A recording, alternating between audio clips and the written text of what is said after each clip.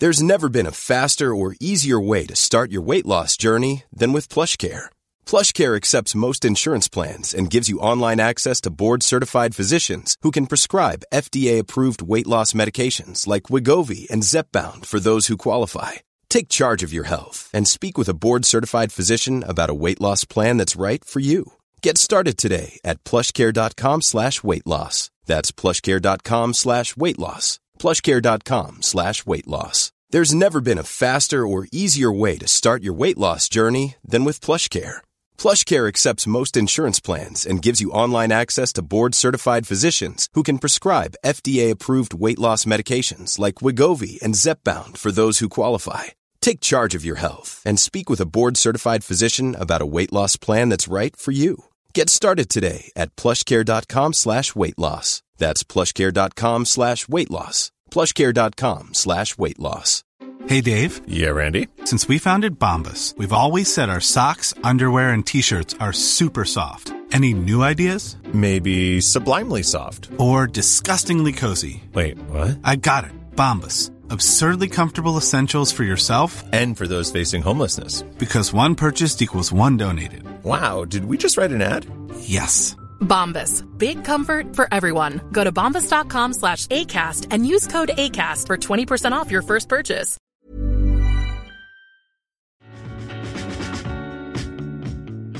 Welcome to Cheaper Than Therapy, a podcast that journeys into conversations that demystify, destigmatize, and desensitize what goes on both inside the therapy room and in daily life. I'm Vanessa Bennett. And I'm Danae Logan. And we are seekers, soul sisters, and holders of sacred space.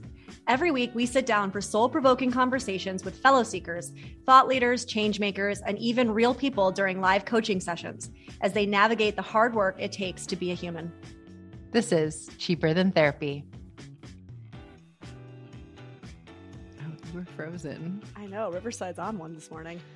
Hi, everybody. Hi, Vanessa. The behind the scenes BTS of recording. You were frozen giving me a dirty look, and I was like, what did I do? Why are you mad? Oh, technology.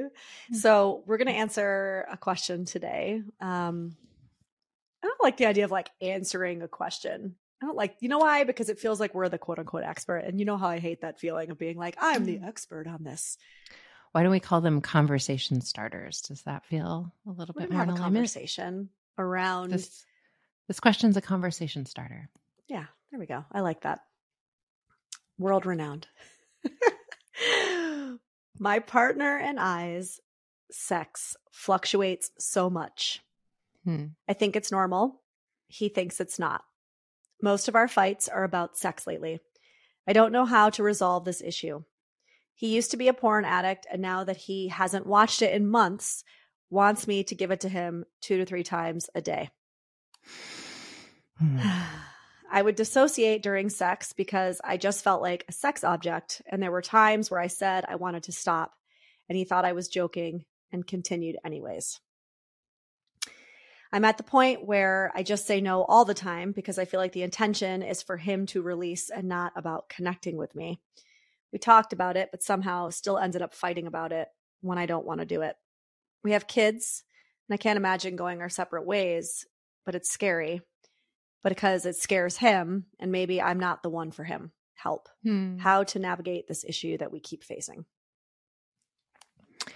Well, before we even get into the conversation, I feel compelled to say that when someone says, whether it's in the container of a partnership or otherwise, that they want to stop having intercourse and that person does not stop, that is called assault. And so, I think we just really need to name that because it's really important. Someone doesn't have access to you sexually when you say stop without that being a form of sexual assault. Yeah. I think that, look, this idea of marriage absolving rape, there were laws that said that wasn't the case up until pretty damn recently. Some states, I think actually it's still is, the case. Right?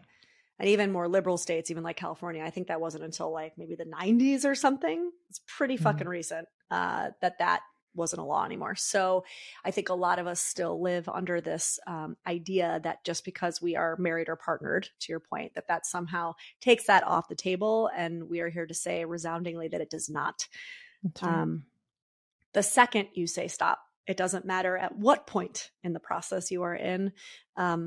If the other person does not stop, that is what we would call assault or rape. And so I want to be really clear, just like, like you said, Danae, it's not a joking matter. It's not something to make light of. It's a hard stop. It's a hard line in the sand. That's it, period.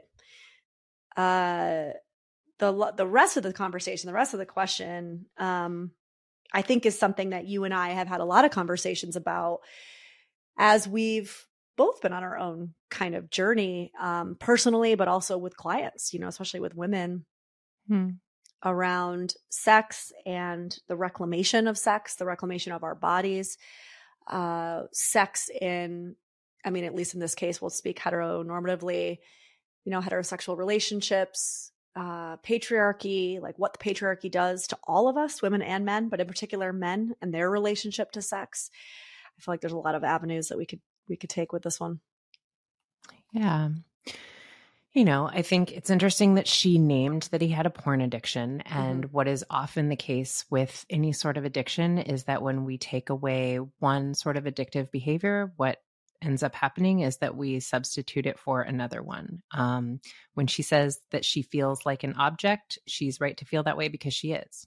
And I think that there's a lot of ways that this is something that I'm seeing more and more men, and I really applaud the men that are having this conversation. Connor Beaton's been someone who's really been at the forefront from my perspective and like bringing this conversation to light around the ways that men have been conditioned to use sex as a form of self-regulation, and that, pornography and quite often intercourse with their partners becomes a way for them to sort of disassociate in the same way that they would using drugs, alcohol, any other sort of addictive substance, because there's actually like the same way of self-regulating, that same sort of like bringing down the tension that you would experience if you were doing a drug.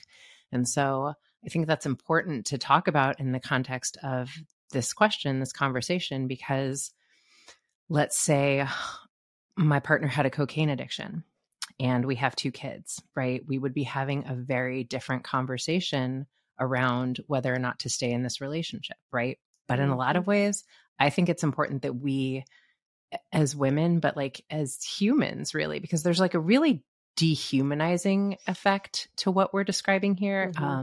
I've had clients where I've had the conversation around like the level of abuse that I find can be present in dynamics like this person is describing, where this person doesn't hit me, doesn't physically abuse me, but one, like forces intercourse in a way that I'm not comfortable with, not like consensual to be a part of, but also does not really care that I don't want to be a part of this and I'm not enjoying this anymore. And to me, that is a form of abuse. When we cross the line into someone who is not an active participant, or this is something I don't want to be doing sexually, or even the amount of sex that we're having makes me uncomfortable, I really think that flirts, and I'm going to use flirt like really like, I'm almost challenged using the word flirts with, into a form of emotional, certainly, but also physical abuse. Yeah, I think it's really important. You and I talk a lot about addiction as more of a broad societal issue, right? It's kind of like in some way or another, because we live in such a traumatized society, we're all addicts. It's like, what are you reaching for, right? And to your point, this is what we would call, in Al-Anon or an AA, we used to call this concept like the dry drunk, right? Somebody who gives up drinking, but doesn't do the work around why am I drinking? And so they still act out in ways that are textbook, alcoholic, but they just don't have the actual imbibing going on. And so I think even as a society, we look at addictions like, well, once I've stopped doing whatever the thing is, that means I'm not an addict anymore. And that is by no means the case. To your point, usually it just pops up in another form. And in saying that, if you're listening and you're like, oh, I can kind of understand the question, or I can kind of like feel into a connection, but like there's not an addiction there. I want to say that in my experience as a clinician, a lot more people, I think, than we're actually saying, to a certain extent, have some form of sex, love, porn addiction. Because I think in a lot of ways it's more sanctioned than, you know, drugs and alcohol have been culturally. And so whether it's porn or not, this idea of sex and love being exactly what you were saying, this way to regulate the self, this way to self-soothe. You know, you and I talk a lot about, especially for men in a world where they've been taught they're not allowed to feel, right? And they can't express emotion. It becomes their only way to connect to their emotional self, their spiritual self, right? It's very common, y'all. And it doesn't have to be like so black and white where somebody says, oh, you're a porn addict. I think actually there's something to be said for a lot of the way our culture is when it comes to sex and love addiction. Yeah. And, you know, in hearing you say that, I think what's important to play with as we have the conversation is let's take the word addiction out of it, frankly, because I think if we normalize that all of us are addicts and our drug of choice can then be what does that even mean? A ton of things, like to me, the addiction becomes irrelevant. It becomes more about the fact that I am self-regulating through the experience of sex, but also that, you know, there's something, and to your point, what has become so normalized that I want to say like 1 out of 3 couples, but it's like, I almost want to say like every other couple that I see, this is the conversation. And if we're speaking heteronormatively, it is, to your point, quite frequently, the man who is interested in having more sex, and I would say as a way to self-regulate. And it's an interesting thing that happens with the women. It's not only what this person is writing about, where I'm not interested because it feels like it's not about me, but there's a way that it becomes a power struggle. And this is the only way that I can reclaim some sense of power in this relationship dynamic. And so it becomes like, I will have autonomy over my body because I don't feel that I have a sense of autonomy in this dynamic anywhere else. So this is the one place. Life. Yeah. And certainly in society. And so I think there's just a lot more of like the power struggle that I feel like is what is important to talk about in this question, which is we are not in alignment. We are sort of like fighting against each other in a way that, like, to me, that's the bigger issue than, well, in this case, there's a lot of issues with what's happening sexually, but it's also like that there's a power struggle happening here, and that it feels like this person's partner is really not present in seeing her in a way that, oh my God, so deeply hurtful and damaging. Yeah. I mean, I think to what you were saying about how I have seen more men recently stepping forward to have the conversation around sex and what that's been like for them and what that's meant to them. And really just like witnessing a lot of men start to grapple with that, I think has been, I mean, shit, it's been refreshing to say the least. But I also want to say, you know, if you're in a container like this, where this is reminiscent of like what you're struggling with, what do you do, right? Like, what's the next kind of tangible step? Because, you know, she has said that every time they try to talk about it, it turns into a fight.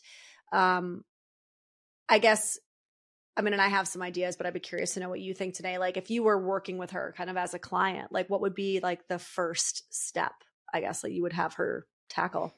Well, I'm going to circle back to like, if we're in the realm of addiction for a minute, and if the drug of choice is sex, sex is off the table, right? So like the one behavioral addiction where we can't take the thing away is any sort of food addiction, because we have to eat to survive, but you don't actually need sex with another person to survive.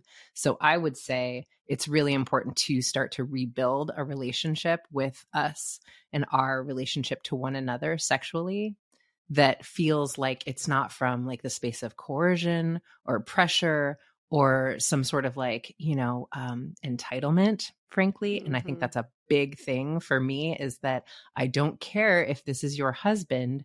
Nobody is entitled to your body, period. Mm-hmm. And I want to say that again, nobody is entitled to access to your body. That's just, you get to decide whether or not you want to have sex with someone. I don't care if you're in a relationship with them or not.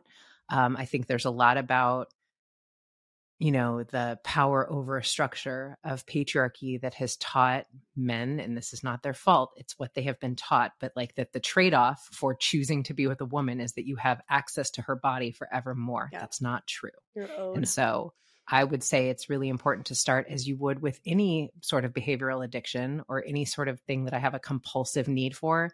You have to learn how to self-regulate without it. So I would say we're not having sex, period. And I would say, like, let's do like they do with like meetings, like 90 meetings in 90 days, like 90 days, no sex. How you doing? Right. And I heard Dr. Oz say something once. I probably mentioned this before, but he was like, if you're not clear, if your relationship with something is problematic, take it away and then see for a while. And it will become very clear. Now, if you try to go 90 days without sex with someone who feels that they are entitled to have sex with you 3 times a day, I promise you some very significant things to look at are going to come to the surface. And that's very vital information. I mean, like, that is not someone, frankly, who has like a desire for a lot of sex. That is a compulsion that she's describing. That is someone who is like compulsively using sex as a way to like be in their body. He needs to learn how to self-regulate with something outside of you. So I would not have sex for 90 days. That's where I would start if this was a couple I was seeing. And, here's what's coming up. I'm imagining with somebody who, and listen, this is me maybe putting, I guess to kind of reframe this, like, I don't know this person, either person really, but if I'm somebody who has a struggle with a compulsion enough where I'm expecting it 3 times a day, number one. Number two, when my partner says, please stop or no, I keep going. I would be very curious to see what happens when you tell somebody like that, we're not having sex for 90 days. Now, because we've already said that part of this feels abusive, I would say that in this specific instance, there has to be a lot of safety precautions considered and put into play. Because in my experience, and honestly, I would say even my kind of clinical opinion, if somebody is not stopping when their partner is saying stop, there's most likely abuse happening in other parts of the relationship. Whether that's emotional abuse, verbal abuse, there's something else going on. Like usually when somebody, let's say, is smacking you, the smacking is not only the only form of abuse, right? Like there's an abusive structure at play here. So I also want to name that. That would need to be an entire component to what we're talking about is like safety in this container. But let's say you are comfortable enough and you have somebody who's willing to say, okay, let's go 90 days. I would say both parties have so much work to do here, because now I want to go back to the person asking the question. And I want to say, we need to start working on your sense of self within and without this relationship, because part of it was like, we have kids, I'm terrified to leave. This could go a lot of different ways, right? This 90 days could happen. It could be a real aha for the partner. The partner could realize their compulsiveness. They could want to go to SA meetings. They could want to go into therapy, right? There's a lot of, that would be great. And also it could go the other way. And so it goes the other way. So what are we going to do now? Right. And this feels a little bit like when somebody says, well, I'm staying for the kids. And then we have a conversation of, that's not always the healthiest decision for the kids. I still think we have a misconception. And partly it's because societally we don't support mothers. We don't support single parents.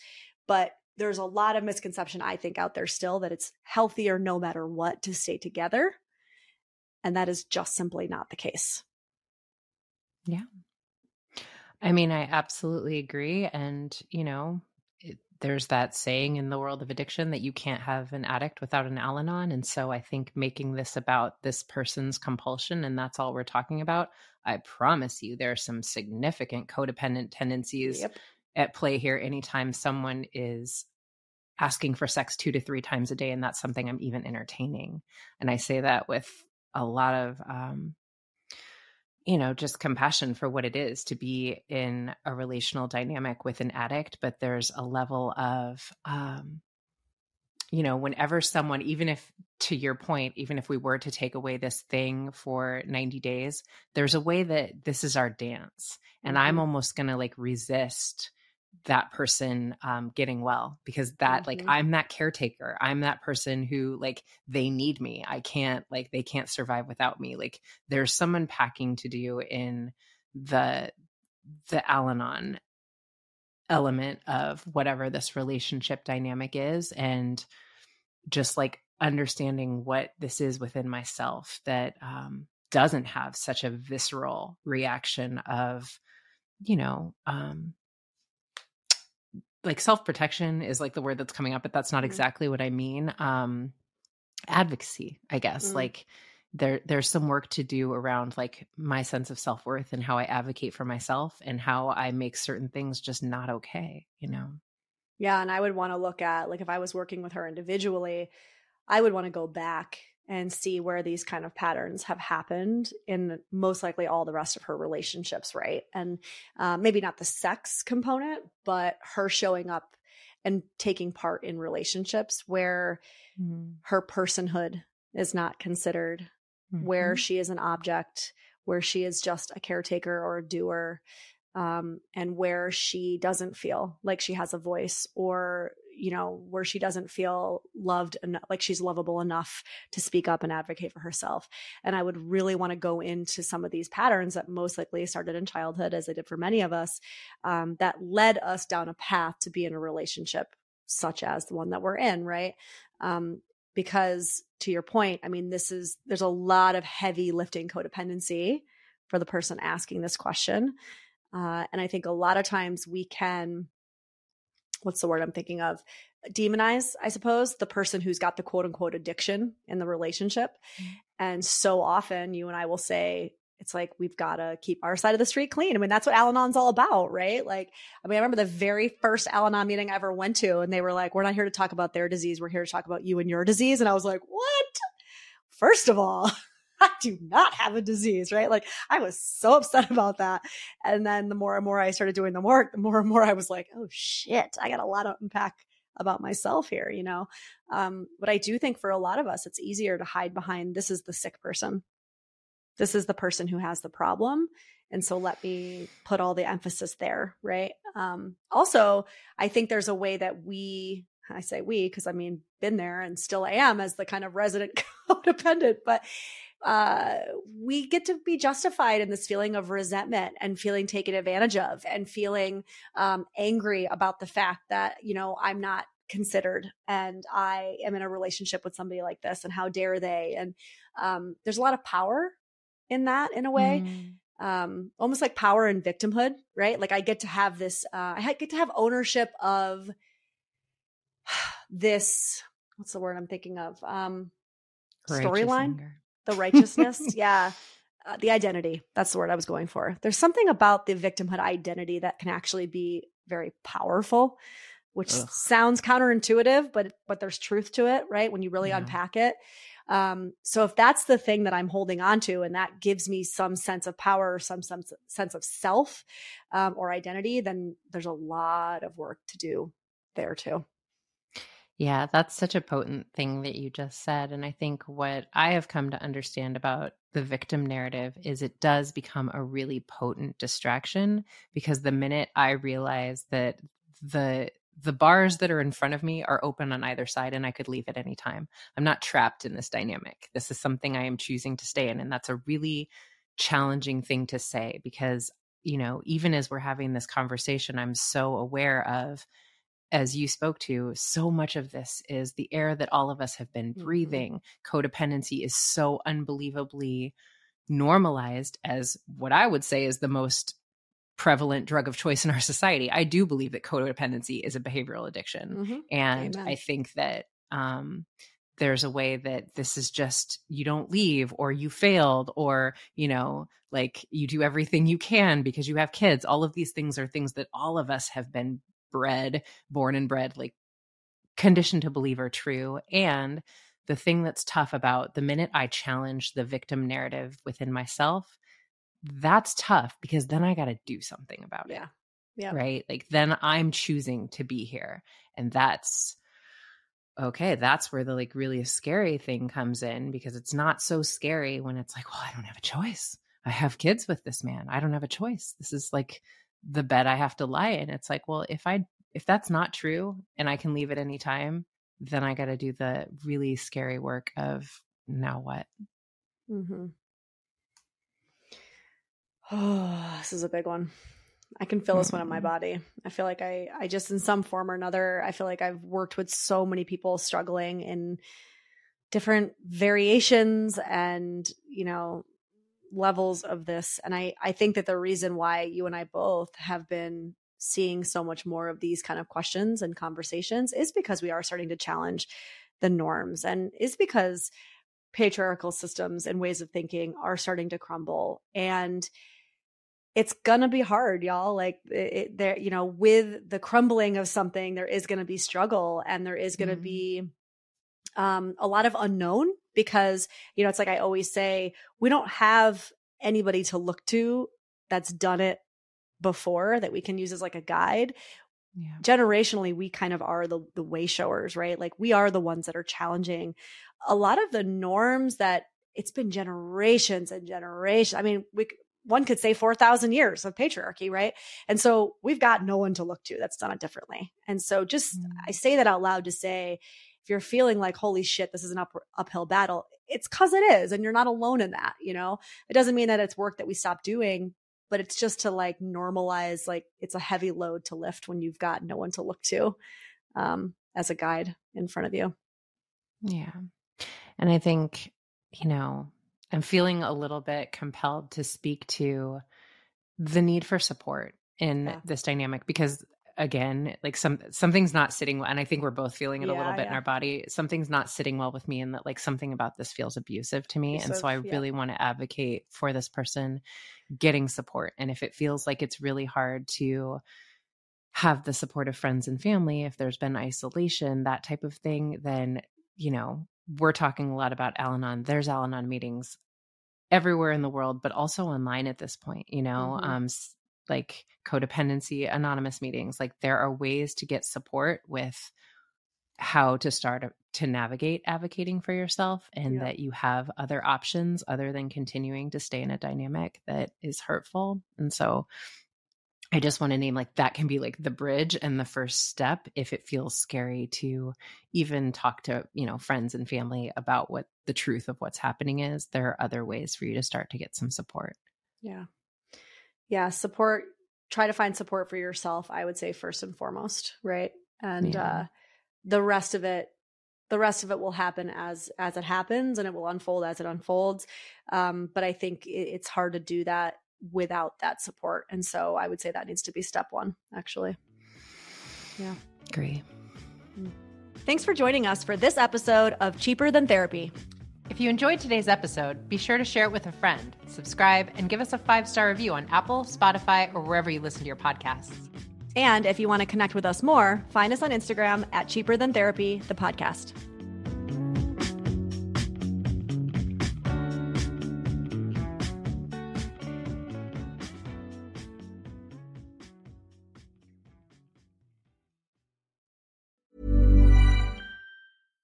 Mom deserves better than a drugstore card.